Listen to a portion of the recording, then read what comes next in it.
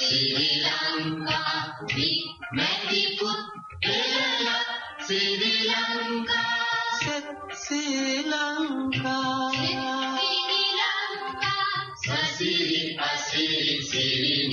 Sri Lanka.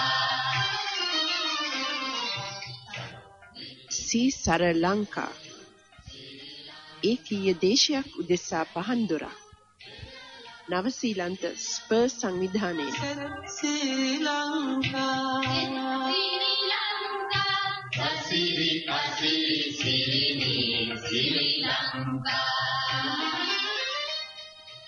Radio Sri Lanka presented by Spur New Zealand.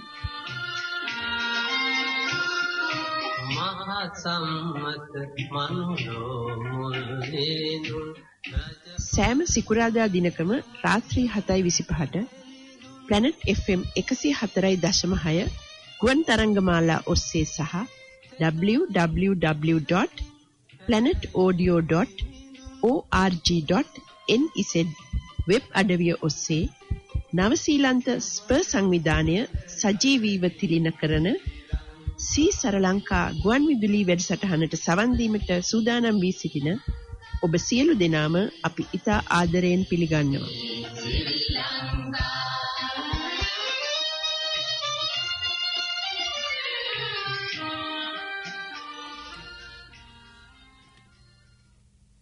සුබ සන්ධ්‍යාවක් ආයිබෝ වේවා. මා දයාබර හිතවත් අසන්නනි. අදත් සුපුරුදු පරිදි නවසීලන්ත ස්පර් සංවිධානය ඔබ වෙත ගෙනෙන Sara Lanka ගුවන් විදුලි වැඩසටහනත් තුලින් ඔබ හා හමු වෙන්නයි මගේ මේ උත්සාහය. අද 2021 වසරේ මැයි මාසේ 28 වෙනිදා මේ ගෙවෙන්නේ වෙසක් සතිය. වෙසක් මාසේ වෙසක් සතිය තමයි අපි දැන් මේ ගෙවමින් ඉන්නේ. ඉතින් මේ වෙසක් සතිය පුරාවට මං හිතන්නේ ලෝකයේ බොහෝ තැන්වල ශ්‍රී ලාංකිකයින් වෙසෙන නොවෙසෙන බොහෝ තැන්වල ලංකාවත් ඇතුළුව ආගමික කටයුතු ආමිස පූජා ප්‍රතිපත්ති පූජා වලට මුල් තැන දෙමින් කටයුතු මේ වෙනකොටත් සිදුවෙමින් පවතිනවා. ඇත්තටම ශ්‍රී ලාංකිකයෝ හැටියට අපි ශ්‍රී ලාංකිකයන්ට විශේෂයෙන්ම ලංකාවේ ජීවත් වෙන ශ්‍රී ලාංකිකයන්ට මේ දෙවෙනි අවුරුද්ද ගෙවී යන්නේ වෙසක් වෙනද වගේ ඒගොල්ලන්ට සමරන්න බැරිව. අපි දන්නවා ලංකාවේ වෙසක් කිව්වහම මොනතරම් උත්සවශ්‍රීයකින් ආමිස පූජා මේ පැත්තට මුල් තැන දෙමින් කටයුතු කරනවාද කියලා වෙලා. ඉතින් මේ දෙවෙනි අවුරුද්ද ගෙවී යන්නේ ඒක ඇත්තරම එකාතකට වෙසක් උත්සවය නැතුරු බලාගෙන ඉඳලා ඒ තුලින් ජීවත් වෙන අපේ අසරණ මිනිස්සු සමූහයක් ඉන්නවා. බකට් හදලා වෙසක් කාඩ් නිර්මාණය කරලා එතකොට තොරන් බැඳලා දන්සල් කරන්න ලෑස්ති වෙලා දුගී මගී යාචකයන්ට වගේම සාමාන්‍ය එදා වේල කන මිනිස්සුන්ට දන්සල් වලින් ආධාර උපකාර කළා. ඒ වගේ ගොඩාක් දේවල් කරන්න බලාපොරොත්තු වෙච්ච විශාල ජනරාශියක් ඉන්නවා අපේ. ඒ හැමෝම දැන් මේ කිවන්නේ වෙසක් නැතිව ඒ ආමිස පූජා වලට මුල් තැන දෙමින් කරන්නේ වෙසක් තෙමඟුල සමරන්න විදියක් නැතුව මේ ගෙවෙන්නේ දෙවෙනි අවුරුද්දේ මිනිසුන්ට. ඉතින් ඇත්තටම කතකින් හරි ඒ කියන්නේ මිනිස්සු ගැන දුකයි. ඒ වුණාට අපි කිසිම කෙනෙක් කිසිම ජගතේ තිලෝගුරු සම්මා සම්බුදුරජාණන් වහන්සේ වදාළ පරිදි අපි කිසිම කෙනෙක් ඉපදිලා නැහැ අපිට සබහා ධර්මයෙන් ලැබෙන දේ වෙනස් කරන්න. ඉතින් අපි මේ ගෙවීම පවතින්නේ අන්නේ කාල පරිච්ඡේදය ඒ අපේ සාමාන්‍ය ජීවිතේ හැම දෙයකටම වැඩිය මුදුන්පත් වෙලා ඉදිරියට ඇවිල්ලා තියෙන්නේ. මේ කාලවකවානුව දැන් 3 වෙනි අවුරුද්දකට අපි හිමින් ළඟාවීම පවතිනවා. මේ කොවිඩ් වසංගතයත් එක්ක එන්න තත්වයන් දරුණු වෙනවා මිසක් තාමත් සැනසිලිදායක විදිහේ හැඟීමක් දැනීමක් අපිට මේ වෙනකොට තාමත් ලැබිලා නැහැ. ඉතින් මතය බරසන්නනේ කතා කරන්න ගොඩාක් දේවල් තියෙනවා. ඒට කලින් මේ වෙසක් සතියේ වෙනදා වගේම අපි අපේ දයාබර මෑණියන්ව සිහිපත් කරලා ලස්සන ගීතයකට ගිහිල්ලෙමු. මේ ගීතය මම ඔබෙන් තේරුම්ගත්තේ කරුණාරත්න දිල්ගණේගේ හඬින් අපි මේ ගීතය අහමු.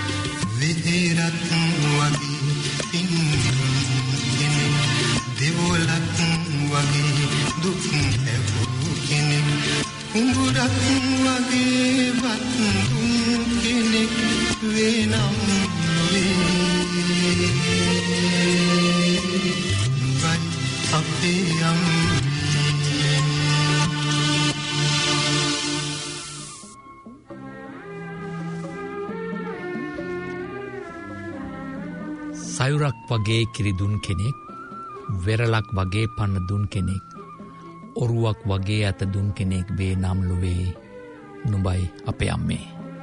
ඒ සියලු අම්මාවරුන් වෙනුවෙන් මම මේ ගීතය ඔබ වෙනුවෙන් වාදනය කරේ. රඹුක්කන සිද්ධාර්ථ හාමුදුරුවන්ගේ ගේ පද රචනයට සංගීතය සැපයුවේ ගුණදාස කපුගේ ශූරින්.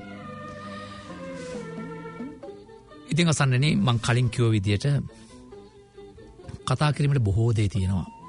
කොහොම පටන්ගෙන කොතනින් ඉවර කරන්නද කියලා සෑහෙන උබතෝකෝටික ප්‍රශ්නයක් මා ඉදිරියේ තියෙන්නේ. ඒ කියන්නේ දැන් පවතින තත්ත්වය අපේ රට තුල මම කතා කරන්නේ අපේ රට ගැන.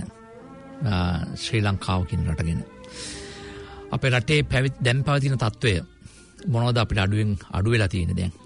පහුගිය දවස්වල තාමත් මං හිතන්නේ තියෙනවා සුලිසුලන් දැන් ඇවිල්ලා. බෙන්ගාල බොක්කේ අඩුවයි පීඩනයක් හින්දා රටේ හැමතැනම එක විදියට ඉතාම දරුණු ලෙස වහිනවා, නායයන් යනවා, ගෙවල් දොරවල් යට වෙලා ගම් වතුර ඒ තත්ත්වයක් මතුවලා තියෙනවා. ඒ අතරතුරේ නෞකාවක් මහමුද මැද තාම ගිනි ගන්නවා. පර්ල් නෞකාව.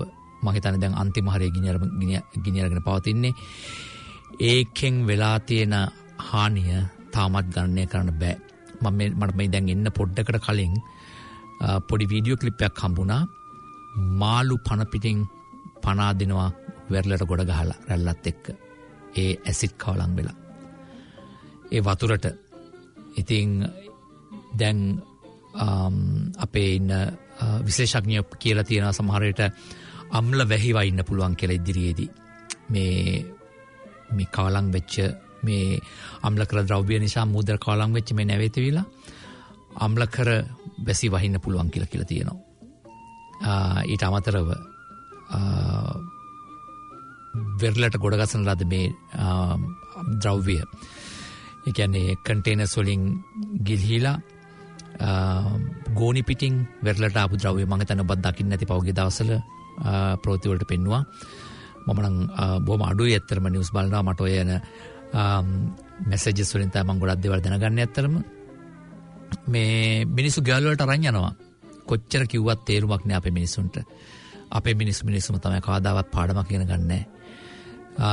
මට ආරංචි වුණා දැන් ඒ අරන් ගිහිල්ලා එක්කව කරලා ගොඩ ගහගෙන පුවෙන් ඒව අනුභව කරලා පරිහරණය කරලා ඇඟපතේ තුවාල දාලා රෑෂස් ඇවිල්ලා එහෙමත් තියෙනවායි කියලා සමහරුන්ගේ මීගමු පැත්තේ. ඉතින් දෙයක් වුණාට පස්සේ තමයි අපි මිනිස්සු පාඩම් ඉගෙන ගන්නෙ. එතකන් එක්කතු කරනවා. නිකන් හම්බෙනවා නම් මොනවද අපේ මිනිස්සු අරගෙන යන්නේ නැත්තේ? වැල්ලට ගොඩ ගහපු දේවල් ඕන දෙයක්. මේ කිසි ප්‍රශ්නයක් නැහැ මොකද්ද කියලා වෙලා. ඒක හොඳට පැක් කරලා මේක කරලා තියෙනවා නම් අරගෙන ගියා. ඒක පරිභෝජනය කරා. ඉතින් ඔක තමයි තත්ත්වය. එතකොට ඒ අතරතුරේ රට ගිනි අරගෙන දැවෙන මේ පෝට් සිටි මේක පාස්කු කොමිසමේ තීරණ. එතකොට මේ කොවිඩ් වසංගතය අපිට මොනවද නැත්තේ ඇත්තටම කතා නොකරන්න. හැමදේම ප්‍රශ්නයක් වෙලාදට. ඊට අමතරව මෙච්චර ව්‍යසනයක් තියෙද්දි මේ ඉන්න മന്ത്രിවරු 225ට ගෙන්නන්න හදන මේ අතිසුඛෝභෝගී වාහන තොගේ රුපියල මිලියන 3726කට අධික ප්‍රමාණයක් වැය කළා. මේ හදිසියේ ලයිලයියේ BOC එකත් එක්ක LC ඕපන් කළා ගෙන්නන්න යන මේ වාහන තොගේ. ඒව ගැන ඒක මේ කැබිනට් සාකච්ඡාවක් තියලා අගමැතිතුමා ඒක නැවැත්තුවයි කියලා කියනවා. ඒ වුණාට රටවල් දෙකක් අතර ඇතිවන ගිවිසුමක් එහෙම නවත්තන්න පුළුවන්ද? මේ LC එකක් ඒ විදිහට නවත්තන්න පුළුවන්ද? මට හිතෙන විදිහ මම මේ කියන්නේ. අනිත් එක සුළුපටු ගාණක්ද? රුපියල් මිලියන 3726ක් කියන්නේ. අද අපේ රටේ ඉස්පිරිතාල තියෙනවා. ඉස්පිරිතාල වල ඉන්න දොස්තරවරු ලෝකෙ වටේ ගිහලා හිඟා කනවා. තමන්ගේ ඉස්පිරිතාලෙට තමන්ට නෙමෙයි තමන්ගේ ඉස්පිරිතාලෙට ලෙඩ්ඩු වෙනුවෙන් අසරණ ජනයා වෙනුවෙන් PCR කට්ටලයක් ගන්න, PCR ටෙස්ට් මැෂින් එකක් ගන්න, වෙන්ටිලේෂන්ස් ගන්න. ඒ දොස්තරවරුන්ට ලෝකෙ වට යන්න වෙලා තියෙනවා. මොකද්ද අපේ රට වෙලා තියෙන්නේ? මොන විදිහේ පාලන ක්‍රමයක්ද අපේ රටේ තියෙන්නේ දැන්? ඇයි මේව පේන්නේ නැත්තේ? මේ රට හොබවන මේ මිනිසුන්ගේ ඡන්දෙන් මේ බොරු පොරොන්දු දීලා පාර්ලිමේන්තුවට ගිහිල්ලා අද වෙනකන්වත් හරියට වැඩක් කරගන්න බැරි වෙච්ච මේ වගේ බොරු ගොන්නක ජීවත් වෙන නායකයෝ කියන ලැජ්ජා මේ වගේ මිනිස්සුන්ට ඇත්තටම. මේ මිනිස්සුන්ගේ ඇස්කන් පේන්නේ නැද්ද? ඇස්කන් නාසාද මේවා වහගෙන දින්නේ මේ මිනිස්සු ඇත්තටම. තමන් විතරක් ජීවත් වුණොත් ඇද්ද? තමන් විතරක් ජැපුණොත් ඇද්ද? මිනිස්සු අසරණ මිනිස්සු කාට කියන්නද? අද මාධ්‍යයට ප්‍රකාශ කරන්න නිකුත් කරන්න බෑ. ඒව වාරණය කළා. දොස්තරොන්ට කතා කරන විදියක් නැහැ. ඒව වාරණය කළා. හැම පැත්තකින් මේක එක වාරණ. මම දැක්ක ඊයේ පෙරේදා රවි කුමුදේශ් ඔය ඇකඩමික් සයිඩ් එකේ ඉන්න ප්‍රොෆෙෂනල් මේ ડોක්ටර් කෙනෙක්. එයාගේ කතාවක් තිබ්බ මම දැක්කා මේ ජනාධිපතිතුමා කිව්ව එක කාරණයකට පොලිස්පතිතුමා දැන් කරන්නේ පාරේ යන වාහන නවත්තලා මේ බැජ් එක ගහලා තියෙන අර ડોක්ටර්ස්ලා කාසල ගහලා තියෙන බැජ් එක ගහලා තියෙන වාහන නවත්තලා බලනවලු. සාමාන්‍ය වාහනත් නවත්තලා බලනවලු මේ යන්නේ මේ ඉස්පිරිතාල වලටද එහෙම කියලා. ඉතින් ડોක්ටර්ගේ කායකේ ගහලා තිබ්බද බැජ් එක අනිත් මිනිස්සුන්ගේ කාර්යය ගහලා නැත්නම් මිනිස්සු යන්නේ ඉස්පිරිතාල සේවයට නම් එමණයි මිනිස්සුන් මොකක් හරි දෙන්න ඕන මේ මොකක් හරි ඒ කියන්නේ අයිඩියා එකක් දෙන්න ඕන. සමහරු හරවල ඇරලා තිබ්බා. ඉතින් මොකද්ද මේ වෙලා තියෙන්නේ මේ දැන් ඒ කියන්නේ හැමෝම තම තමන්ට ඕන විදිහට පාලනය කරන්න යනවද රට? කොහෙද මේකේ මේ ඇත්තට මිනිස්සුන්ගේ පැත්තෙන් කොහෙන්ද මිනිස්සුන් ලැබෙන සහනේ? ඉතින් මේ වගේ ප්‍රශ්න ගොඩාරයක් මැද අපේ අසරණ ජනතාව මේ පුදුම විදිහේ මානසික අසහනයකින් මේ ජීවත් වෙන්නේ. එදා වේල හම්බ කරන් කන මිනිස්සුන්ට දැන් රට ලොක්ඩවුන් කරලා තියෙන හින්දා මේ මිනිස්සුන්ගේ වැඩ කටයුතු කරගන්න විදියක් නැහැ. තැඹිලි ගෙඩියක්, වඩේ ටිකක්, ඔය සරෝ පිත්තල මොන හරි බරු ටිකක් විකුණලාගෙන කාගෙන ජීවත් වෙච්ච මිනිස්සු, පොත්පත් මේ එහෙම දේවල් විකුණන ජීවත් වෙච්ච මිනිස්සු, ඔය පොඩි ඇඳුම් පැළඳුම් ටික මේ පරණ ඔය මේ මොනවද බෝතල් පත්තර ඒ වගේ කොච්චර දේවල් මිනිස්සු සාමාන්‍ය මිනිස්සු දේවල් කරනවා ජීවත් වෙන්න. ඒ හැමෝටම හරි රට ලොක්ඩවුන් කරන්න ඕන, රට මේ කරන්න ඕන. ඒ වුණාට අර වගේ ඒ වගේ මිනිස්සුන්ට විකල්පයක් දීලා තියෙන්නේ. මේ මිනිස්සු ගැන හොයලා බලනවාද? මේ මිනිස්සුන්ට මොකක්ද දීපු සහනේ? අපි මේ කොහාටද යන්නේ? කාටද මේකට උත්තර දෙන්න පුළුවන්? දැන් මං දැක්කා ඊයේ පෙරේදා වීඩියෝ ක්ලිප්ස් දෙකකින් එකකින් අපේ ක්‍රීඩා ඇමති නාමල් රාජපක්ෂ මහත්තයා අනිත් එක්කෙනා කවුද මේවා මේ පාරවල් සම්බන්ධ වෙන්නේ කවුද මේ මහා මාර්ග සම්බන්ධ ඉන්නේ ජොන්ස්ටන් ප්‍රනාන්දු දෙන්නම කියනවා මේ රටට ඕන තරම් සල්ලි තියනවලු. ඒක කියලා දවස් දෙකක් ගියේ නෑ. බංග්ලාදේශයෙන් US ඩොලර්ස් මිලියන 200ක් ණයට අරගෙන. බංග්ලාදේශනුත් දැන් අපේ ණයට සල්ලි ගන්න තැනටපත් වෙලා අපේ රට. අපි කවද්ද මේ වගේ දේවල් ඇහුවේ? ඇයි අපිට මේ දේවල් අහන්න වෙන්නේ? පවතින ආණ්ඩුව මේ යහපාලන ආණ්ඩුව ගෙදර ඇරලා මං යහපාලන ආණ්ඩුව හොඳයි කියන්නේ නැහැ. මං කිසිම ආණ්ඩුවක් හොඳයි කියන්නේ නැහැ. අවුරුදු 72ක් තිස්සේ මේ රටේ ආපු මුලින්ම පත් වෙච්ච ආණ්ඩුව පුළුවන් විදිහට පුළුවන් දේවල් කරා.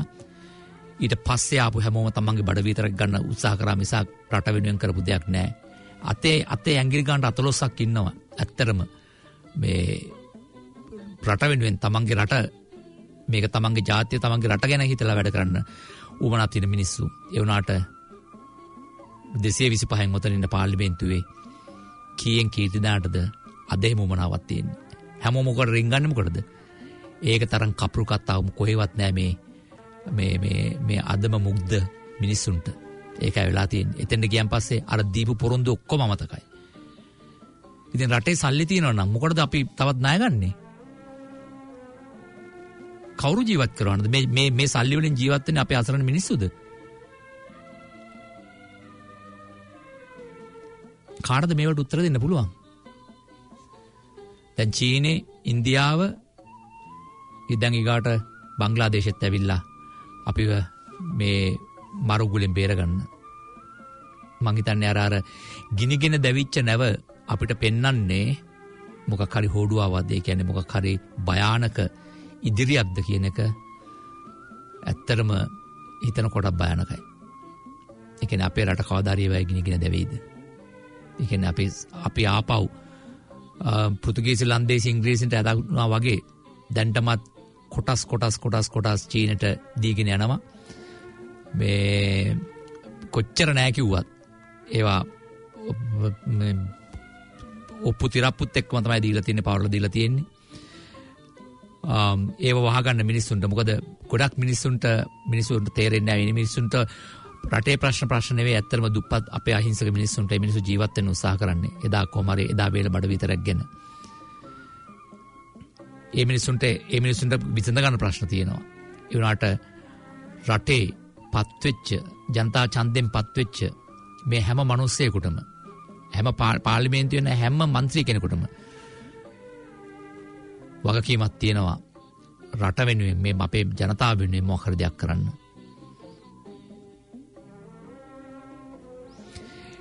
ඉතින් ඔන්නෝම තැනකට තමයි අද අපි ඇවිල්ලා ඉන්නේ. කියන කනගාටුයි. ඕක තමයි තිත්ත උනත් ඇත්ත. අපි කීයෙන් කී දෙනාටද මේ தත්ත්වය තේරෙන්නේ? මම ඡන්දෙ දීපු 69 ලක්ෂයට මුකුත් කියන්නේ නැහැ. ඒ මිනිස්සුත් ඡන්දෙ දුන්නේ මොකක් හරි බලාපොරොත්තුවක් ඇතිව. ඒ වුණාට ඒ බලාපොරොත්තු අද ඇස් පනා පිට සුනේ සුන් වෙලා. ඒ කිසි දෙයක් බලාපොරොත්තු වෙච්ච කිසි දෙයක් මේ වෙනකොට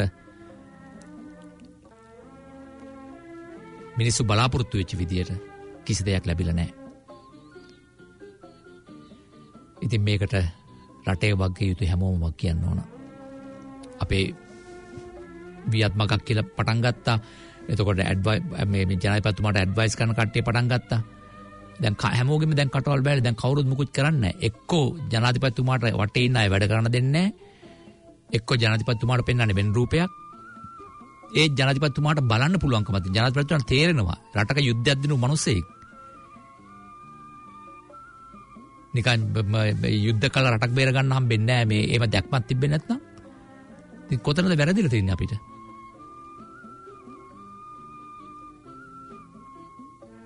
අපි අපෙම ප්‍රශ්න කරන්න යුතු කාලයක් වෙලා තියෙන්නේ. අපි යම සින්දුවකට ගිල්ලෙමු.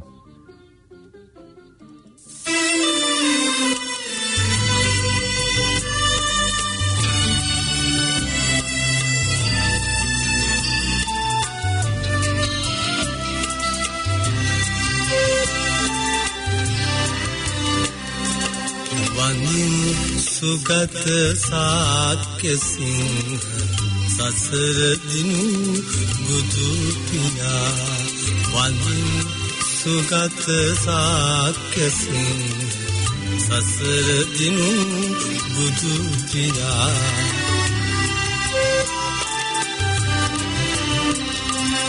රමණී මන්දාර කුසුම් රමණී මන්දාර කුසුම් කරමුන පූජා.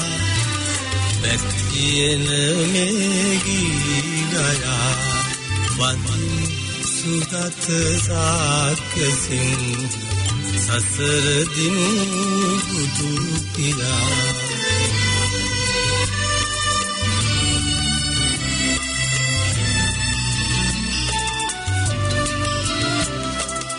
මොක්ෂේ සැප ශාන්ති සදු මොහඳුර ලොවේහි බිඳරු. මොක්ෂේ සැප ශාන්ති සදු මොහඳුර ලොවේහි බිඳරු. සම්බුදු මාගේ සංඥා සීකර නැමනා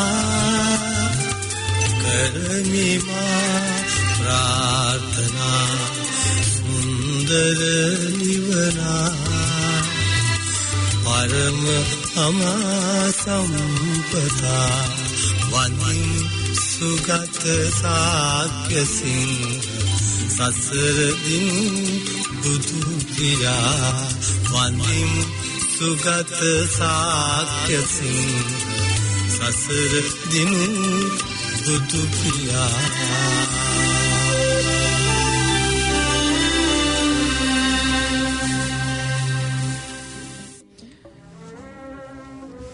පෞගේ දවසක මේ දවස්වල මම මේ ඉන්ටර්නෙට් එක මේ කුරුල්ගා ඉඳිද්දි මට හම්බුණා මේ මේ මන් දැන් කලින් කතා කරපු දේවල් ඔක්කොම සංක්ෂිප්ත කරලා පොඩි මේ මම වගේ මේ කියන්නේ විස්තරයක් කරන මේ නීතිවේදී ಭಾರತ ප්‍රභාෂණ තෙන්නකෝන් කියලා. ඔහු ලස්සන්ට මේ වෙනස් මේ සිදුවීම් මාලාව ලස්සන්ට විස්තර කරගෙන මේ කොවිඩ් වල ඉඳන් මේ ඔය වාහන ගන්න ඒ දේවල් දක්වා මේවා ටික ලස්සන්ට විස්තර කරගෙන යනවා. අය පොඩ්ඩක් ඔහුගේ කතාවට අහුම්කම් දෙමු. ඔබ උදේ නැගිටලා ගෙදරින් එළියට එනවා. එද්දී ඔබ දකිනවා ඔබේ වත්තේ තනකොළ හුඟක් වැවිලා තියෙනවා. ඒ දිහා බලාගෙන ඉන්නකොට ඔබට පේනවා ගේ පිටිපස්සෙන් දුමක් නගිනවා. විනාඩි කිහිපයක් ඇතුලේ දුම විතරක් පෙනිච්ච එකේ ගිනි දැලුත් ඔබට පේන්න පටන් ගන්නවා. වහලේ තියෙන පරාල ඇවිලෙන සද්දේ, උළු පුපුරන සද්දේ සටපට ගාලා ඔබට ඇහෙන්න පටන් ගන්නවා. ඔබ මේ මොහොතේ වඩා ඉක්මනින්ම තෝරාගන්නේ මොකක්ද? ඔබේ වත්තේ තනකොළ කපන එකද? එහෙම නැත්නම් අහල පහල ගමයාත් එකතු කරගෙන ඔබේ ගෙදර ගින්න නිවන එකද? සමහර අය ඉන්නවා වත්තේ තනකොළ වැහිලා හරිම මස්ත බාල්දුයි. ඒක නිසා මේක කපලා ලස්සන කරලා මේ උද්‍යානයේ ලස්සනට තියාගෙන ඉන්න ඕනි කියලා. ගින්න නම් පස්සෙත් නිවන්න පුළුවන්. එහෙම නැත්නම් ගින්න ඔහේ ඉබේ නිවිලා යයි. කවුරු හරි මේ ගින්න දැකලා ඇවිල්ලා නිවලා දීලා යයි. ආදි වශයෙන් කල්පනා කරලා අර වත්තේ තියෙන තනකොළ ටික කපන්න බහින අයත් ඉන්නවා. අද උදේ පාන්දර නැගිටලා පත්‍ර ටික බලනකොට ඇහැ ගැටිච්ච ආකර්ශනීය ප්‍රවෘත්ති සිරස්තලයක් තිබුණා. නවක මන්ත්‍රීවරුන්ට ආනායනික ජීප් රථ චූටියක් තියෙනවා. ගිලන් රථ 50ක් සහ ජල බවුසර් 50කුත් ගේන්න යයි. මහින්ද රාජපක්ෂ අමාත්‍ය ධුරය දරන මුදල් අමාත්‍යාංශය විසින් මේ අල්ලපනල්ලේ නවක මන්ත්‍රීවරුන් සඳහා නව ජීප් රථ 227ක් මිලදී ගැනීම සඳහා අනුමැතිය ඉල්ලන්න සූදානම් වෙලා තිබෙනවා කියලා ප්‍රවෘත්තියක් තිබෙනවා. ඔබට මේක ඇහුවම ටිකක් තරහක් වගේ එකක් එන්න ඇති සමහර විට. ඇත්තටම මේ ප්‍රශ්නේ නෙමෙයි මට ආවේ. 225 දෙනෙක් ඉන්න පාර්ලිමේන්තුවේ සියලුම මන්ත්‍රීවරු නවක මන්ත්‍රීවරු හැටියට සැලකුවත් සියලුම මන්ත්‍රීවරු කිසිදු අමාත්‍ය ධුරයක් හෝ එහෙමත් නැත්නම් රජයෙන් යාන වාහන පහසුකම් ලබා නොදෙන පුද්ගලයන් හැටියට සැලකුවත් 225ක් ඉන්න තැනකට ඇත්තටම මොකටද අලුත් වාහන 227ක් පාර්ලිමේන්තුවට තේරිපත් වුණාට පස්සේ ඒ මන්ත්‍රීවරු යස අපූර්වට පාර්ලිමේන්තු වෙනවා. කවුරු හරි කෙනෙක් පාර්ලිමේන්තු ආවේ නැත්නම් ඒ පාර්ලිමේන්තු එන්න බැරි උනේ අනේ මට පාර්ලිමේන්තු යන්න වාහනයක් තිබ්බේ නෑ. මම හරු දුප්පත් මිනිහෙක්. මහජන ඡන්දෙන් තමයි මම තේරිපත් උනේ. මට යන්න එන්න විදිහක් තිබුණේ නෑ. කෝච්චියේ දා ස්ට්‍රයික් බසුත් ස්ට්‍රයික් ආණ්ඩුවෙන් වාහනයක්වත් දීලා තිබුණා නම් මට මෙන්න මේ පාර්ලිමේන්තු සභාවාරයට සහභාගී වෙන්න තිබුණාය කියලා කිසිම මන්ත්‍රීවරයෙක් එහෙම කියලා නැහැ. දැනට පාර්ලිමේන්තුවේ ඉන්න 224 දෙනාටම මේ මොහොතේ වාහනයක් පිළිබඳ ප්‍රශ්නයක් නැහැ. අලුත් කිටි කිටියේ දිලිසන ලස්සන බ්‍රෑන්ඩ් නිව් වාහනයක් පිළිබඳ ප්‍රශ්නයක් තිබුණත් පරණ වාහනයක පාර්ලිමේන්තු යන්න බෑ වගේ පොඩි ලෙඩ ඇති. නමුත් කිසිම කෙනෙකුට පාර්ලිමේන්තු යන්න වාහනයක් නැති ප්‍රශ්නයක් අද වෙනකන් උද්ගත වෙලා නැහැ. ඒ කතාව ඒ විදිහට අහනකොට දැන් දවස් කීපයකට කලින් කොවිඩ් මර්ධනය සම්බන්ධයෙන් පත් කරලා ඉන්න රාජ්‍ය අමාත්‍යවරිය විශේෂඥ වෛද්‍ය සුදර්ශනී ප්‍රනාන්දු පුල්ලේ ලිපියක් මගින් යොමු කර තිබුණා ලක්ෂ්මන් හුළුගල්ලගේ ප්‍රධානත්වයෙන් පැවැත්වෙන දූත සේවය සඳහා අනේ කොවිඩ් මර්ධනය සඳහා අපිට උදව් කරන්න. ඒ ලිපිය අනුව ලංකාවේ බොහෝ රෝහල් වල නම් සඳහන් කර තිබෙනවා. ඒ වගේම වෛද්‍ය උපකරණ, වෛද්‍ය පහසුකම්, බේත් යන්ත්‍රෝපකරණ ගණනාවක ලේඛනයක් සපයා තිබෙනවා. ඊට දවස් කීපයකට කලින් ආණ්ඩු පක්ෂයේ ප්‍රධාන සංවිධායක ජොන්සන් ප්‍රනාන්දු පාර්ලිමේන්තුවේදී කරපු සිංහනාදයකට දවස් කීපයකට පස්සේ අපිට කොවිඩ් මර්ධනය කිරීම සඳහා කිසිම ප්‍රශ්නයක් නැත. අපිට සල්ලි ප්‍රශ්නයක් නැත. අපිට සල්ලි ඕනෑ තරම් තිබෙනවා. කොවිඩ් මර්ධනයට වගේම රටේ ඕනෑම සංවර්ධන කටයුත්තක් සඳහා අපිට සල්ලි තියෙනවා. ඒක නිසා සල්ලි හොයන එක හරි සල්ලි නැති ඇති එක පිළිබඳව විපක්ෂයේ ප්‍රශ්නයක් කරගන්න එපා කියලා. හැබැයි ජොනි පාර්ලිමේන්තුවේ එලෙස සිංහනාද කරලා දවස් කීපයකට පස්සේ කොවිඩ් විෂය භාර අමාත්‍යවරිය විශේෂඥ වෛද්‍යවරියකද වන අමාත්‍යවරිය මෙලෙස දූත සේවාවලින් ආධාර ඉල්ලීම සඳහා ලිපි යොමු කර තිබෙනවා. එක පැත්තකින් මහින්ද රාජපක්ෂ 225ක් ඉන්න පාර්ලිමේන්තුවට කිටි බ්‍රෑන්ඩ් නිව් ලෑන්ඩ් ක්‍රූසර් 227ක් ගේන්න අවසර ඉල්ලනවා. සුදර්ශනී ප්‍රනාන්දු පුල්ලේ ලෝකෙන් ආධාර ඉල්ලනවා. කොවිඩ් තත්වය එන්නම භයානක වෙමින් තිබෙනවා. ලෝක සෞඛ්‍ය සංවිධානයේ මුල ඉඳලම කිව්වේ මේ තත්වය නිසි පරිදි අවබෝධ කර ගැනීම සඳහා නිරන්තරයෙන් පරීක්ෂණයට භාජනය කරන්න. ටෙස්ටින් තමයි මේකට තියෙන එකම උත්තරේ. ඒ පරීක්ෂා කිරීමෙන් පසුව හඳුනාගෙන අයගෙන් තවත් අයට රෝගිය බෝ නොවීම සඳහා වැඩසටහනක් සංවිධානය කරමින් එය පවත්වා ගැනීම තමයි මේක කෙනෙකුගෙන් කෙනෙකුට බෝවීම නවත්ත ගන්න පුළුවන් වෙන්නේ කියලා. ඒ විදිහට මුළු ලෝකෙම ටෙස්ටින් කියනකොට ලංකාව පරීක්ෂණ කිරීමේ ක්‍රියාවලියට වැටබඳින නිවේදනයක් පහුගිය දවසක නිකුත් කරනවා. මේක එන්නේ සෞඛ්‍ය සේවා අධ්‍යක්ෂ ජෙනරාල් වෛද්‍ය අසේල ගුණවර්ධනගේ අත්සනින් නිකුත් කරන මාධ්‍ය නිවේදනයක්. ඒක ඇත්තටම තර්ජනාත්මක ලිපියක් හැටියට යොමු වෙච්ච එකක්. මේකේ සරල අදහස මොකක්ද? ඒක අපි සෞඛ්‍ය සේවා අධ්‍යක්ෂ ජෙනරාල් වෛද්‍ය අසේල ගුණවර්ධනගේ මේ වචන වලින් කියවලා තේරුම් ගමු. සෞඛ්‍ය අමාත්‍යාංශය විසින් අනුමත පෞද්ගලික අංශයේ රසායනාගාර වලට හා රෝහල් වලට කරනු ලබන RT PCR හෝ rapid antigen සම්බන්ධයෙන් මාර්ගෝපදේශ අනුගමනය කරන ලෙසින් මේන් උපදෙස් දෙනු ලැබේ. සෞඛ්‍ය අමාත්‍යාංශයේ අනුමත ලැබ් වලට සහ රෝහල් වලට කරන ආඥාවක් මේ. කවුද? සෞඛ්‍ය සේවා අධ්‍යක්ෂ ජෙනරාල් වරයා. මොකක්ද කියන්නේ? අංක 1. මෙම පරීක්ෂණ සිදු කළ යුත්තේ විශේෂඥ වෛද්‍යවරයෙකුගේ හෝ කාර්යභාර වෛද්‍ය නිලධාරියෙකුගේ නිර්දේශය අනුව පමණි. විශේෂඥ කාර්යභාරද කියනක අතහැරියම වෛද්‍යවරයෙකුගේ නිර්දේශය මත පමණයි. ඒ කියන්නේ ස්වාධීනව තමන්ට ඕනනම් තමන්ට හිතුනොත් ගිහිල්ලා රැපිඩ් ඇන්ටිජන් එකක් PCR එකක් අතේ වියදමින් වත් කර ගැනීම මේ අනුව ඉඩ අහුරා තිබෙනවා. ඇයි මේ ඉලක්කම් වලට බයද? ඇත්ත තත්ත්වය තේරුම් ගන්න නැතුව මේ වසංගතේ තුරන් කරන්න පුළුවන් වෙයිද? ඉලක්කම් ටික අඩු කරලා පෙන්නලා අපේ චූන් අපිට චූන් වෙලා මේ වසංගතෙන් අත්මිදෙන්න අපිට පුළුවන්කමක් එයිද? අංක 2. සාම්පල ලබා ගැනීමෙන් පසු අදාළ ආයතනය විසින් වාර්තාව නිකුත් කරන තෙක් රෝගීන් ආයතනය හෝ නිවස තුල හුදකලා වීමට උපදෙස් දිය යුතු අතර ඒ බබට අදාළ රසායනාගාරය හෝ රෝහල් බලධාරීන් විසින් තරයේ සුපරීක්ෂණය කිරීමට වග බලා ගත යුතුයි. මම යනවා ලැබ් එකකට PCR එකක් දෙන්න. PCR එක දුන්නට පස්සේ කියනවා ලැබ් වලට සහ රෝහල් වලට උඹලා PCR එක ගන්න එක විතරක් නෙමෙයි. ඒක පරීක්ෂා කරන එක විතරක් නෙමෙයි. උඹලා මේකේ ප්‍රතිඵල එනකන් ඒ එන රෝගියාව ආසාදිතයාව බලා ගැනීමේ වගකීමක් තිබෙනවා. ආයතනයේ හරි ගෙදර හරි ඉන්න එක ප්‍රශ්නයක් නෑ.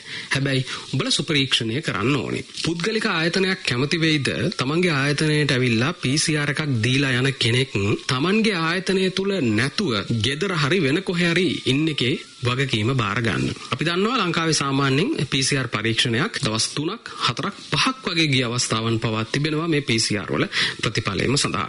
ඔබ රෝහලේ ඉන්නවනම් අර රෝහලේ දෛනික රෝහල් ගාස්තුව ගෙවමින් දින 3ක් හරි 4ක් හරි 5ක් හරි ඒ රෝහලේ රැඳී සිටිය යුතුයි ප්‍රතිඵලය එනකන්. නෙගටිව් වුණත් බිල ගෙවන්න ඕනේ. පොසිටිව් වුණත් බිල ගෙවන්න ඕනේ. කොහොමද වැඩි? අංක 6. ඒක තමයි නියම තර්ජනයේ තියෙන්නේ. අදාළ බලධාරීන් විසින් මෙම මාර්ගෝපදේශය පිළි නොපදින බව යම් හේකින් සෞඛ්‍ය අමාත්‍යාංශය වෙත වාර්තා වුවහොත් ප්‍රෙස්ක්‍රිප්ෂන් එකක් නැතුව PCR කරනවා කියලා දැනගත්තොත්. 2. PCR එක දුන්නට පස්සේ නිවස තුල හෝ රෝහල තුල සුපරීක්ෂණය යටතේ නෑ කියලා දැනගත්තොත් ගෙවල් වල ඉන්න මිනිස්සු ප්‍රයිවට් හොස්පිටල් වල සුපරීක්ෂණයට ලක්වන්නේ කෙසේද කියන ප්‍රශ්නයත් එක්ක COVID-19 PCR සහ රැපිඩ් ඇන්ටිජන් මෙම පරීක්ෂණ සිදු කිරීම සඳහා ලබා දී ඇති අවසරය අවලංගු කිරීමට සෞඛ්‍ය සේවා අධ්‍යක්ෂ ජෙනරාල් විසින් කටයුතු කරනු ඇත. පුද්ගලික ස්පිරිතාලයක් කැමති වෙයිද Tamanට මේ දීලා තියෙන ප්‍රයිවට් ලයිසන් එක කැන්සල් කරනවට? මේකේ ප්‍රතිඵලයක් හැටියට සිද්ධ වෙන්නේ පුද්ගලික මට්ටමින් රට පුරා පුද්ගලික ආයතනවල ස්වේච්ඡාවෙන් මිනිසුන් විසින් Tamanගේ අතේ වියදමින් හරි කරගෙන තිබුණු PCR කිරීම, රැපිඩ් ඇන්ටිජන් කිරීම නතර වෙන එක නෙවෙයි.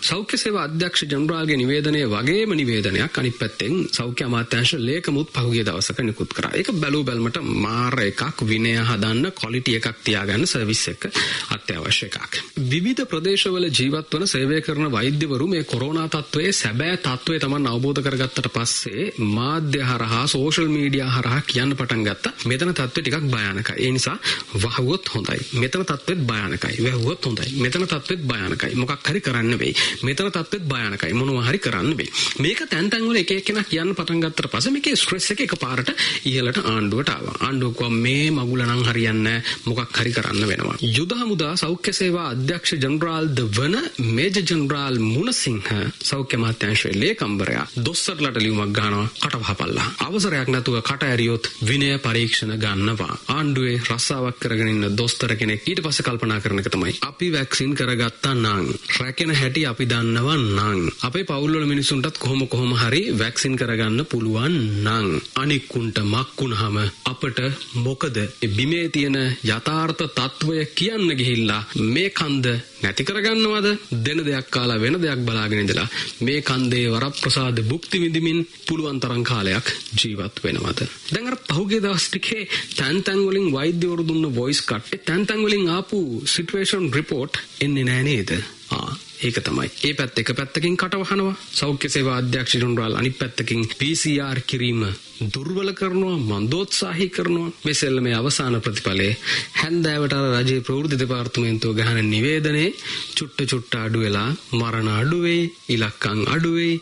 හරි හොඳයි. අපි තමයි හොඳටම කළේ. හැබැයි මහ පොළොවේ තත්ත්වේ ඊට වඩා වෙනස් වීමේ අවදානමක් තිබෙන බව විශේෂඥයින් දේශීයවත් ජාත්‍යන්තරවත් වැඩ කරන අය මේ හැමෝම අනුතුරුවඟවා තිබෙනවා. එවැනි පසුබිමකයි මේක සාමූහිකව ජයග්‍රහණය කරගත යුතුව තිබියදී ආයෙත් මේ තදිය මේ ජය කොඩිය ලෙලද වන්න තමයි මේ උත්සාහ කරමින් සිටින්නේ. දැන් අපි ආයේ මුලට ගියොත් සුදර්ශනී ප්‍රනාන්දුපුල්ලේ කියන්නේ පැණි ප්‍රොමෝට් කර දුම්හට්ටි ප්‍රොමෝට් කර ගිය ගොබ්බ වර්ගයේ ජනතා නියෝජිතයෙක් නෙමෙයි. ඇය වෛද්‍යවරියක්, විශේෂඥ වෛද්‍යවරියක්. සුදර්ශනී මුල සිටම මේ ටෙස්ටින් වැඩි කිරීම සම්බන්ධයෙන් පෙනී සිටපු කෙනෙක්. සුදර්ශනී මුල සිටම වැක්සිනේෂන් එක වෙනුවෙන් පෙනී සිටපු, එන්නත්කරණය වෙනුවෙන් පෙනී සිටපු කෙනෙක්. වසංගතයේ තොරතුරු වසන් නොකළ යුතු බවට හැමෝටම කියපු කෙනෙක්. දැන් සුදර්ශනීට මරු වැඩක් වෙන්න යන්නේ. සුදර්ශනී ප්‍රනාන්දුපුල්ලේ එක පැත්තකින් මෙහෙම මේ ඇත්ත කියාගෙන යාම, මේ ඇත්ත ප්‍රශ්න වලට ඇත්ත උත්තර හොයන්න ඒමත් එක්ක අනික් පැත්තෙන් ආණ්ඩුවේ ආතල් කුඩු වෙන බවක් අපිට පේන්න තියෙනවා. පෑනිය ගහලා චූන් එකේ ඉන්න පුළුවන්, දුම් කට්ටියක් විසික්කම මේක බේර ගන්න පුළුවන්, පිට ඕන තරම් සල්ලි තියෙනවා, අපි තමයි ලෝකේ දෙක, මම තමයි හොඳටම කෙරුවේ වගේ මේ පැත්තේ කිය ඉන්න අයට මේ සුදර්ශනී ඇත්ත පෙන්වීම තර්ජනයක් බවට පත් වෙලා තිබෙනවා. දැන් මොකද කරන්නේ? විශාල සමාජ මාධ්‍ය බලවේගයක් පාවිච්චි කරමින් සුදර්ශනී ප්‍රනාන්දුපුල්ලේට එක පැත්තකින් ඇටැක් කරන්න සූදානම් වෙන බවක් අපිට එහෙ මෙහෙ හැසිරෙනකොට හීනියට පේන්න තියෙන එකක්. මේ ඔක්කොම ASCII ආයෙ ඔබට මතක් කරන්න ඕනේ ඇම්බියුලන්ස් 50ක් සහ බවුසර් 50ක් පෙන්වමින් පිටිපස්සෙන් එනවා ලෑන්ඩ් ක්‍රූසර් 227ක් මේ විදේශ විනිමය ඉතිරි කරන්න කියලා අත්‍යවශ්‍ය ආහාර ගෙන්වන එක අවලංගු කරපු රටක්. බේත් හේත් ටික පවා ඉතාම සීමිතව ගෙන්වන රටක්. අධ්‍යාපන කටයුතු වලට, සෞඛ්‍ය කටයුතු වලට, ව්‍යාපාර කටයුතු වලට විවිධ බාධක පනවා තිබෙන මොහොතක මේ മന്ത്രിලට පාර්ලිමේන්තු යන්න අලුත් සැප වාහනයක් නැති හින්දා අලුත් වාහනයක් දිය යුතුයි කියලා 227ක් ගේනවා. ආණ්ඩුව 150 නම් හා කියන්නකෝ. ඒගොල්ලන්ගේ ආණ්ඩුවනේ. මේ ආණ්ඩුව කියන දේවල් ඒගොල්ලෝ විශ්වාස කරනවා. එයාලමනේ මේවා අපිට කියන්නේ. ඉතුරු 75. ඒ අය මේ ගැන මොකද කියන්නේ? අපි කැමති විපක්ෂ අය මේ Tamanටද ඇතුළුව වාහන 227ක් ගෙන්නන එක ගැන ඒගොල්ලන්ගේ අදහස අපිට කියනවාට. අවසාන වශයෙන් ඔබට කියන්න තිබෙන්නේ Tamanට පුද්ගලිකව කොවිඩ් හැදුනොත් විඳවන්න වෙන්නේ Tamanට. මැරෙන්න වුණොත් දුක් විඳින්නේ Tamanගේ පවුලේ අය. දේවල් අහිමි වෙන්නේ Tamanට. ඔබ කාට ඡන්ද දුන්නත් අපිට ප්‍රශ්නයක් නෑ. හැබැයි ඔබ කාගේවත් වහසි බස් වලට රැවටෙන්න එපා. උදේ ප්‍රසන්නනි. ඔබ තීරණය කරන්න ඔබේ තීරණය මොකක්ද කියලා. මම කතා කරමින් සිටියේ සංක්ෂිප්තයක් වගේ තමයි නිතිවේදී ಭಾರತ ප්‍රභාෂණ තෙන්නකෝන් අපේ ඉදිරියේ ඒ ගෙනහැර පෑවේ. ඕක තමයි තත්ත්වය. ඕක තමයි ඇත්ත. අපි තවත් ගීතයකට යමු. මේ ගීතය ඇත්තට මම උපුටා ගත්තේ මේ ඉතාමත් ලස්සන වැඩසටහන් මාලාවක් යනවා මේ චරණ TV කියන එක YouTube එකේ තියෙන නාලිකාවක්. ඒක චරණ TV කියලා. ඔබට පුළුවන් නම් බලන්න. ඉතාමත් වැදගත් වැඩසටහන් ගොන්නක් තියෙනවා මේකේ. ඒකේ යනවා වැඩසටහනක් කවි 10ට ගී 10ක් කියලා. ඒකට එක කවි නාට්‍යකරු කවි ලියන ඒ කියන්නේ නිර්මාණකරු ඇවිල්ලා ඔවුන්ගේ තෝරගන්න කවි 10ට ගැලපෙන ගීත 10ක් තමයි එකකින් තෝරන්නේ. මම මේ පෞගිය දවසක මේ ලැබුණා චන්දිම දෙල්පචිත්‍රගේ වැඩසටහන අහන්න. මේ ඇතර මට ඒකට පෙළඹුවේ මේ සුනිල් ලරගොඩ මහත්තයා ඒක අහන්න කිලිවෙලා. මේ ඒක අහද්දි ඇත්තට මේකෙන් මම උපුටා ගත්තා ඒ කවි 10ට ඒ කවි 10න් මම අද ගීත දෙකක් උපුටා ගත්තා ඔබ වෙනුවෙන් ප්‍රචාරය කරන්න කියලා. ඒකේ පළවෙනි එක අපි හාලේ මොකද ඒක හරි කාලෝචිතයි මේ වෙසක් සමයේ. මේක ගින්දර වළඳන කන්දක නලින් එන් කාරිවසන්ගේ කවියක්. මේ පොත මං ගාව නැහැ. මට මේ පොත මේ කවිය මට වැදුනේ මුහුණු පොතේ වැඩසටහනකදී. මේ කවිය තියෙන නිවියහ බැබළුණේය. උන්වහන්සේ මහා මග පිරිනිවිසේක. ජේතවනාරාමය බැබළුණේය. ඊළඟ එක මහා මග පිරිනිවිසේක. උන්වහන්සේ හැලිලා. ජේතවනාරාමය ආලෝකවත් බැබළුණේය. ඊළඟ පීවරේදී උන්වහන්සේත් හැලෙනවා, මහා මගත් හැරෙනවා. පිරිනිවිසේක. ජේතවනාරාමය ආලෝකවත්ව රන් රිදියෙන් බැබළුණේය. ඊළඟ පීවරේදී පිරිත් නැති වෙනවා. නිවිසේක. ජේතවනාරාමය ආලෝකවත් රන් රිදියෙන් ආඩ්‍යව බැබළුණේ. උඩින් හැලීගෙන එනවා, යටින් එකතු වෙගෙන එනවා. ඊට පස්සේ අර උන්වහන්සේ මහා මග පිරිනිවි ඔක්කොම හැරිලා සේක විතරක් ඉතුරු වෙනවා. සේක. ජේතවනාරාමය ආලෝකවත් රන් රිදියෙන් ආඩ්‍යව ජනයා සනසවමින් බැබළුණේ. සාදු සාදු සාදු. වජිර මේක මේ නලින්ට කලින් ගෞතම බුදුරජාන් වහන්සේම දැක්කා. 11 වෙනි කොසල් සිහිනේ තියෙන්නේ කහවණු ලක්ෂයක් වටිනා සඳුන් හරයක් ඇඹුල් රසතේ කිරුමෝරු වලට හුවමාරු කරනවා දැක්ක කියලා කියනවා කොසල් රජු. බුදුහාමුදුරුවෝ කියනවා බඩ වියත වෙනුවෙන් නිර්වාණගාමී දහම විනාශ කරන්නේ මේගොල්ලොම තමයි කියලා. වජිර මම මේකට මේ අර්ථකථන දෙන්න යන්නේ නැහැ. හැබැයි මම මේක මෙහෙම එකක් කරන්න කැමතියි. අපි මේ කවියේ යට ඉඳලා උඩට කියමු. කයි කියන උඩින් යටටනේ. මේ කවියේ යට ඉඳලා උඩට ගන්නත් පුළුවන්. හරි. සාදු සාදු සාදු. දැන් අපි මෙතනනේ කක්කට හරි කමන්නේ සාදු සාදු සාදු. ඔච්චරයි. එතකොට බැබළුණේ ජනයා සනසොයිමින් ආඩ්‍යව රන් රිදියෙන් ආලෝකවත් ජේතවනාරාමය. දැන් කොයිතරම් ආරාම මේ කතන්දරේ තියෙනවද? මම ඇත්තටම ගිහිල්ලා නැහැ. මම ඡායාරූපය දැක්ක වජිර. බුදු පිළිම නෙලලා තියෙනවා. රහතන් වහන්සේලාගේ පිළිම නෙලලා තියෙනවා. මං හිතන්නේ ඒ තරම් කසීසලුවක් ඉන්දියාවෙත් නැහැ. තනිකර ස්වීට් පිළිම තියෙනවා. මං එහෙම හාමුදුරුවෝ මං ඒක ඕනේ නැහැ. තනිකර ස්වීට් පිළිම තියෙනවා. ඒ බුදුහාමුදුරුවෝ. මම කියන්නේ ඔය පිළිම ලක්ෂ ගණනක් එකතු කරලා සමාධි පිළිම ගාවට ගිහින් තියලා බලන්න. බොල්. ඇයි අපි එහෙම කරන්නේ? ජනයා සනසොයමින් බැබළුනේ. එතකොට මොකද වෙන්නේ? සේක විතරයි. අපසරයි ගියාම බැබළුනේ ආඩ්‍යව රන් රිදියෙන් ආලෝකවත් ජේතවනාරාමය. වජිර සිද්ධාර්ථ ගෞතමයන් කියන්නේ මගේ ලෝකේ ඉන්න විප්ලවවාදීන්ගෙන් ශ්‍රේෂ්ඨතමයා සිද්ධාර්ථයන්, ඊළඟ ශ්‍රේෂ්ඨතමයා යේසුස් ක්‍රිස්තුස්. අපි ජීසස් පැත්තක තිබ්බත් සිද්ධාර්ථයන්ට පුළුවන්කම තිබ්බා චක්‍රවර්ති රජ වෙලා අපි අර වජිරමාව තරුණයෙක් කිව්ව හින්දාම කොළු භාෂාවෙන් කියන පුලාතලක ජීවත් වෙනවා. හැබැයි සිද්ධාර්ථ අතාරිනවා මේ හැමදේම. සිද්ධාර්ථ අතාරින කිසි දෙයක් කලකිරලා නෙවෙයි, අවබෝධය. සිද්ධාර්ථයන් ඉපදෙන්නේ ගහක් යට. පස්මහ බැලුම් බලපු සිද්ධාර්ථයට ගහක් යට ඉපදෙන්න ඕනේ. සිද්ධාර්ථයන් බුදු වෙන්නේ ගහක් යට. ඒ තාත්තර කියලා හොඳ ආරාමයක් හදාගන්න බැරිද? නේද? රම්‍ය සුබ මාලිගා 3ක් තිබිච්ච මිනිහෙක් ගහක් යට බුදු වෙන්න ඕනේ. ඒ ගහ තෝරා ගැනීම. ඒක සිද්ධාර්ථයන් මිය යන්නේ ගහක් යට.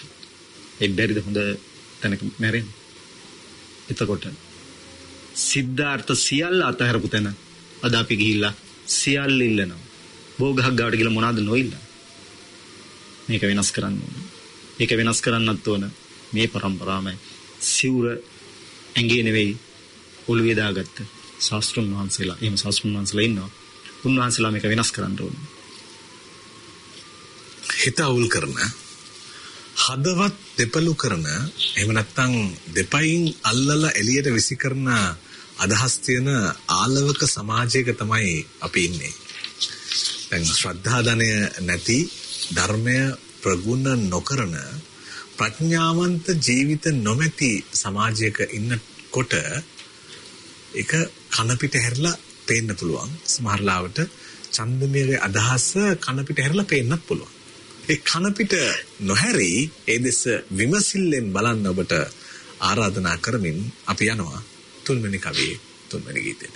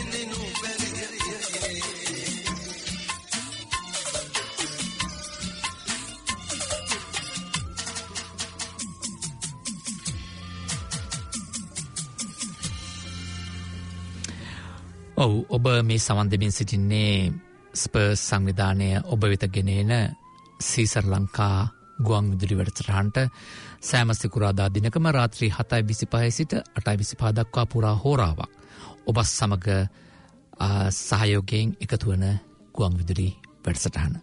ඔබට පුළුවන් මේ වැඩසටහන වෙබ් එකෙනුත් සවන් දෙන්න පුරා මාසයක් පුරාට හිටිනවා planetfm.org.nz කියන වෙබ් අඩවියෙන් ගිහිල්ලා සීසර ලංකා ලැන්ග්වේජ් එක සිංහල සිලෙක්ට් කරලා සීසර ලංකාවට ගිහිල්ලා ඔබට මේක වැඩසටහනට ඇහුම්කන් දෙන්න පුළුවන්.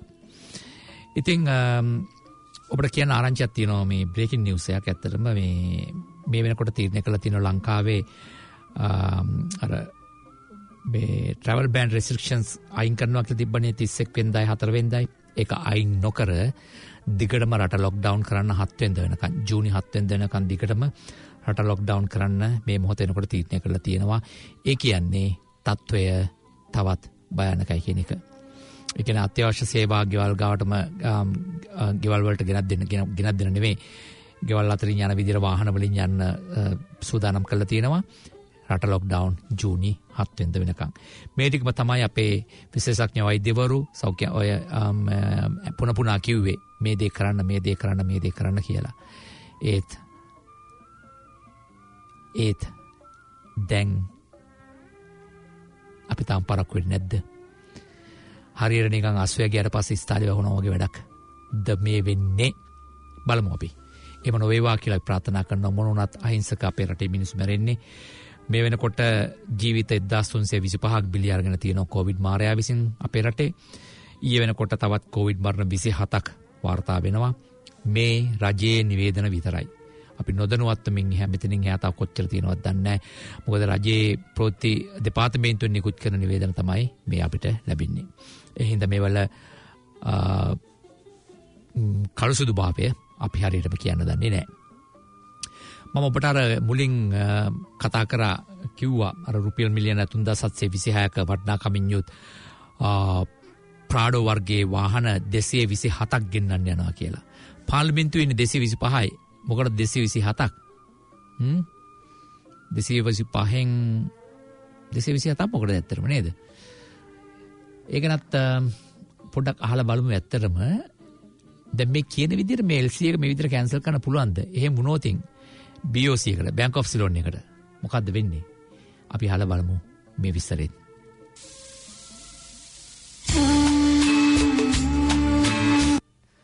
සමාවෙන්න මම වැරදි ක්ලිප් එකක් මගේ අතින් පෙවුණා. පහුගිය සතියන්තේ ලංකාවේ සමාජ මාධ්‍යයේ විශේෂයෙන්ම Twitter වල ට්‍රෙන්ඩින් වෙච්ච හැෂ්ටැග් එකක් තමයි #SUV. ඒකට හේතුවක් තියෙනවා. ඒ හේතුව තමයි පහුගිය සතියේ ලංකාවේ සමාජ මාධ්‍ය කිහිපයක් වාර්තා කරා මේ රජය අනියමින් රටේ වාහන ආනයනය කිරීම සපුරා තහනම් වෙලා තියෙන අවස්ථාවක Land Cruiser Prado වර්ගයේ brand new Jeep රථ 227ක් මැති ඇමතිවරුන්ගේ පහසු වෙනුවෙන් ගෙන්නන්න යනවාය කියලා. මේකේ සමස්තය දිගහැරියහම මේකට වාහන 330කට වැඩි ප්‍රමාණයක් ගෙන්වන්නත්, ඒ සමස්තය සඳහා ලංකා බැංකුව විසින් LC ඕපන් කරන්නත්, ඒ සමස්තය රුපියල් මිලියන 3637ක් බවත් මේ සමාජ මාධ්‍යයෙන් පැතිරුණා. ඒකේ තොරතුරු කිසිම පාර්ශවයක් ලංකා බැංකුව හෝ රජය මේ වනතෙක් සාවද්‍යයි කියලා ප්‍රකාශ කළා නැහැ. ඒතකොට මේකේ අනික් කාරණේ තමයි ඊයේ දවසේ රජයට පක්ෂපාතී යම් සමාජ මාධ්‍ය කිහිපයකුත් ඒ වගේම මුද්‍රිත මාධ්‍ය කිහිපයකුත් අනාවරණය කරා මීට පෙර අනුගමනය කරේ මැති ඇමතිවරුන්ට වෙහිකල් පර්මිට් එකක් දෙන එක. අපි දැන් කරන්න යන්නේ වෙහිකල් පර්මිට් එකක් නොදී මේ මැති ඇමතිවරුන්ගෙන් යම්කිසි මුදලක් කපාගෙන ඔවුන්ට වාහන ලබා දෙන්න කියලා. අපි කියන්නේ මැති ඇමතිවරුන්ට වාහන දෙන්න එපා කියලා. හැබැයි අද රට තියෙන්නේ කොයි වගේ තත්වයකද? අද හැමෝම ඉන්නේ දෛනික ආදායම උපයා ගන්න බැරි ඒ සම්බන්ධයෙන් ප්‍රශ්නාර්ථයක් තියෙන තැනක. ඒ වගේම රටේ ආර්ථිකය 100% ස්ථාවරයි කියලා කාටවත් වගකීමෙන් යුතුව ප්‍රකාශයක් කරන්න බැරි කාලයක. අන්න එහෙම අවධියක රුපියල් මිලියන 3637ක LC එකක් සහ ලීසින් පහසුකමක් ලංකා බැංකුව මුදල් අමාත්‍යාංශය මුල් කරගෙන ෂැන්හයි බැංකුවට HSBC බැංකුවට මුදා හරිනවා. එතකොට ඒකේ පරමාර්ථය වෙන්නේ මම ඒකේ දවසත් එක්කම කියන්නම්. 2021 අප්‍රේල් මාසේ 29 වෙනිදා Swift message MT 700 යටතේ මෙන්න මේ නිවේදනය කරන්නේ Hong Kong and Shanghai Bank Corporation එකට ලංකා බැංකුව විසින්. ඒ තමයි brand new Toyota Land Cruiser Prado full time 4-wheel drive කියන කැටගරි එකෙන් units 227ක්. Toyota Land Cruiser වලට අමතරව Hilux සහ අනිකුත් කැබ් වර්ග 121ක්. ඒ වගේම ඇම්බියුලන්ස් 50ක් මේකට යටත්. ඒ ඇම්බියුලන්ස් 50ට යන මුදල රුපියල් මිලියන 392යි. ඒතර කතාව මේක නෙමෙයි. දැන් ඊයේ රජයේ තීන්දුවක් ගන්නවා මේ LC එක නවත්තනවා නැත්නම් මේ වාහන ගෙන්නන එක නවත්තනවා කියලා. සාමාන්‍යයෙන් ඉන්ටර්නැෂනල් ට්‍රේඩින් කරද්දී තියෙන පොදු දෙයක් තමයි භාණ්ඩයක් මිලදී ගැනීම සඳහා LC එකක් ඕපන් කරන එක. ඒතර LC එකක් ඕපන් කරන්නේ ද්විපාර්ශ්වික එකඟතාවයක් මත. අපි දැන් ලංකා බැංකුව අප වෙලා ලංකාවේ තියෙන ප්‍රධාන රාජ්‍ය බැංකුවක් විදියට මේ LC එක ඕපන් කරාම ඒක ඕපන් කරන්නේ අප්‍රේල් මාසේ 29 වෙනිදා. එතකොට මෙහෙම ඕපන් කරපු අවස්ථාවක දැන් පුළුවන්ද මේ LC එක නවත්තන්න? ඉන්ටර්නැෂනල් ට්‍රේඩින් වල තියෙන එක තමයි LC එකක් ඕපන් කරන්නේ ද්විපාර්ශ්වික අවබෝධයක් ඇතිව. එතකොට LC එකක් ඕපන් කරාට පස්සේ ඒක එක පාර්ශවයක උමනාවට ඒක නවත්තන්න බෑ. එහෙමනම් ලංකා බැංකුව තමන්ගේ ගනුදෙනුකරුවන් ඒ වගේම මේ රටට කියන්න ඕනේ මේ ඕපන් කරපු LC වලට මොකද වෙන්නේ? මේ රජය මේ විදිහට මිනිස්සුන්ව පසකලා ඒ වගේම මේ කොවිඩ් අර්බුදය පසකලා ඇමතිවරුන්ගේ මම දන්නේ මේ වාහන දෙන්නේ පක්ෂවද විපක්ෂවද කියලා. පක්ෂව දුන්නත් විපක්ෂව දුන්නත් මේ වෙලාවේ ප්‍රමුඛතාවයේ යුත්තේ මේකට නෙමෙයි. මේ වෙලාවේ ප්‍රමුඛතාවයේ මුළු රටම දිය යුත්තේ විශේෂයෙන්ම ආණ්ඩුකරණයේදී දිය යුත්තේ මේ කොවිඩ් මර්ධනය. අපිට පේනවා මේක කොච්චර උත්සාහ කරත් අදටත් ඒ ගන්න තීරණ හරිම පරක්කුයි. ඒකෙන් තීරණය වෙන්නේ මේ වගේ අවස්ථාවකදීත් ප්‍රමුඛත්වයේ දෙන්නේ වාහන වගේ දේවල් ගෙන්නන්න නම් ආනයනය කරන්න නම් මං ඉතාමත් පැහැදිලිව කියනවා මේ රජයේ මේ ආණ්ඩුවේ පරිපාලනය මූල්‍ය පරිපාලනය අතින් අතිශය අකාර්යක්ෂමතා මුග්ධ තැනක ඉන්න. ඉතින් කරුණා කළා මේ දේවල් වලින් තොර වෙලා මිනිස්සුන්ට ඇත්ත කියන්න. මොකද මිනිස්සුන්ව මුලා කරලා මේ තීන්දුව අරගෙන ඊට පස්සේ මහා ජයග්‍රාහී ස්වරූපෙන් අපි වාහන ගෙන්නන එක නැවැත්තුවාය කිව්වට මේක නවතින්නේ නැහැ. ලංකා බැංකුව අප වෙලා තියෙනවා LC ඕපන් කරලා මේ වාහන ගෙන්නන්න. එවනම් ලංකා බැංකුව කියන්න ඕනේ දැන් අපි මොකද කරන්නේ? එහෙමත් නැති වුණොත් වෙන්නේ අනාගතයේදී ලංකා බැංකුව හරහා වෙන රාජ්‍ය හෝ පෞද්ගලික ආයතනයකටත් LC එකක් අරගන්න බැරි තත්වයකට පත් වෙන එක. කොටින්ම කියනවා නම් අපේ ලංකා බැංකුව ඉන්ටර්නැෂනල් ට්‍රේඩින් වලින් බ්ලැක් ලිස්ට් වෙන බැංකුවක් බවට පත් වේ. අන්න ඒක වළක්වා ගැනීම ලංකා බැංකුවේ සභාපතිතුමා ඇතුළු මහජනතාවගෙන් වැටුප් ගන්න සියලුම රාජ්‍ය බැංකු නිලධාරීන්ගේ වගකීමක්. ඔව් මට කවුද ඒක ඉදිරිපත් කරේ කියලා කියන්න අපහසුයි ඔබට. මොකද නමක් ගමන් බුසඳාම වෙන්නේ නැහැ. මට ආපු මේ හඬ පටයක් මම ඔබට ප්‍රචාරය කරේ. ඉතින් ඕක තමයි தত্ত্বය. අපි දන්නේ ඇත්තරම මොකද්ද වෙන්නේ මොනවද වෙන්නේ මේ වෙන දේවල් වලින්. මෙහෙම එක පෑන් පාරකින් මේ දේවල් මේවා නවත්තන්න පුළුවන්ද? නැවැත්වෙන් පස්සේ වෙන ඵල විපාක මොනවද කියලා මේ කිසි දෙයක් අපි දන්නේ නැහැ. අපි ඒගොල්ලොම නීති ගේනවා, ඒගොල්ලොම නීති මේව කරනවා. ඒගොල්ලොම ඊට පස්සේ ඒ වලට ස්ටේට්මන්ට්ස් දෙනවා මෙහෙමයි කියලා වෙලා. ඉතින් අපි අහගෙන ඉන්නවා. ඕක තමයි හැමදාම වුනේ. ඉතින් මම කියන්නේ මෙච්චර අවශ්‍යතාවයක් තියෙන රටේ මේ රුපියල් මිලියන 3000 ගානක 3600 ගානක LC ඕපන් කළ මේ වාහන ගෙන්නන්න. ඇයි දැන්ට අපේ മന്ത്രിවරු පාර්ලිමේන්තුවේනේ පයින්ද? ඉතින් ඕක තමයි අපේ අවාසනාවන්තකමට අපේ අසරණ මිනිස්සුන්ට මුහුණ පාන වෙලා තියෙන තත්ත්වය. මම හිතන්නේ කාල වේලාව සෙමින් ගෙවි යනවා දැන්. මට තිබ්බ කාල වේලාව ඉවර වෙගෙන යන්නේ. ඉතින් අපේ නැවත දවසක මෙවන් වූ වැඩසටහනකින් ඔබ හම් වෙන්න බලාපොරොත්තු වෙනවා. ලබන සිකුරාදාත් මේ වෙලාවටම රාත්‍රී 7:25ට ඔබ හම් වෙන්න මම බලාපොරොත්තු වෙනවා. එතකන් අපි බලන් සිටිමු මොනවද වෙන්නේ කියලා අපේ රටේ. අපේ අසරණ මිනිස්සුන්ට ඉක්මනට නිරෝගී සුවය ප්‍රාර්ථනා කරමු. මේ කොවිඩ් මාරයාගෙන් උන්ගේ ජීවිත බේර ගන්න අපිට පුළුවන් විදිහට අපි උදව් කරමු. මම හිතන්නේ සංවිධාන ගණනාවක් දැන් ඉදිරිපත් වෙලා තියෙනවා නවසීලන්තේ ඉන්න. අපි පුළුවන් විදිහට අපි උදව් කළා අපේ සහයෝගය අපි උන්ට දක්වමු. එනම් පරිස්සමින් ඉන්න ඔබ සැමට සුබ රාත්‍රියක් පතමින් මම සමුගන්නම්. මම නිරංජන් පට්ටිලි.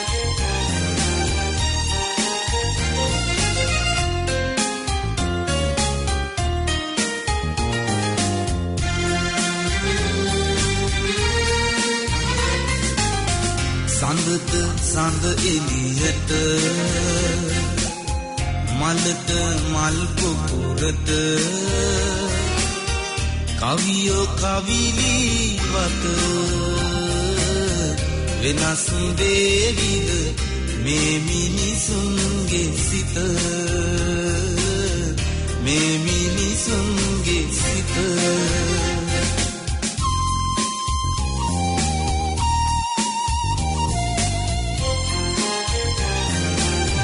ගායනා කරන්නේ චාමර දේශිය.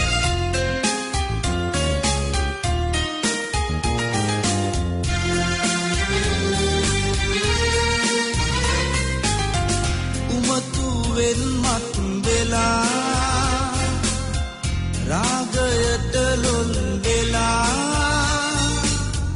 මනස වීදෝ මුලා සුමුදු මල් වර වෙලා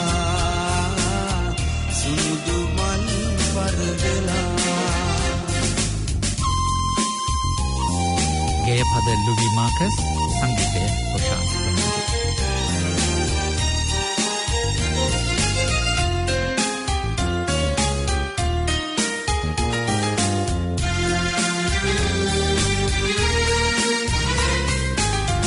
අඳුර ලොව රජ වෙලා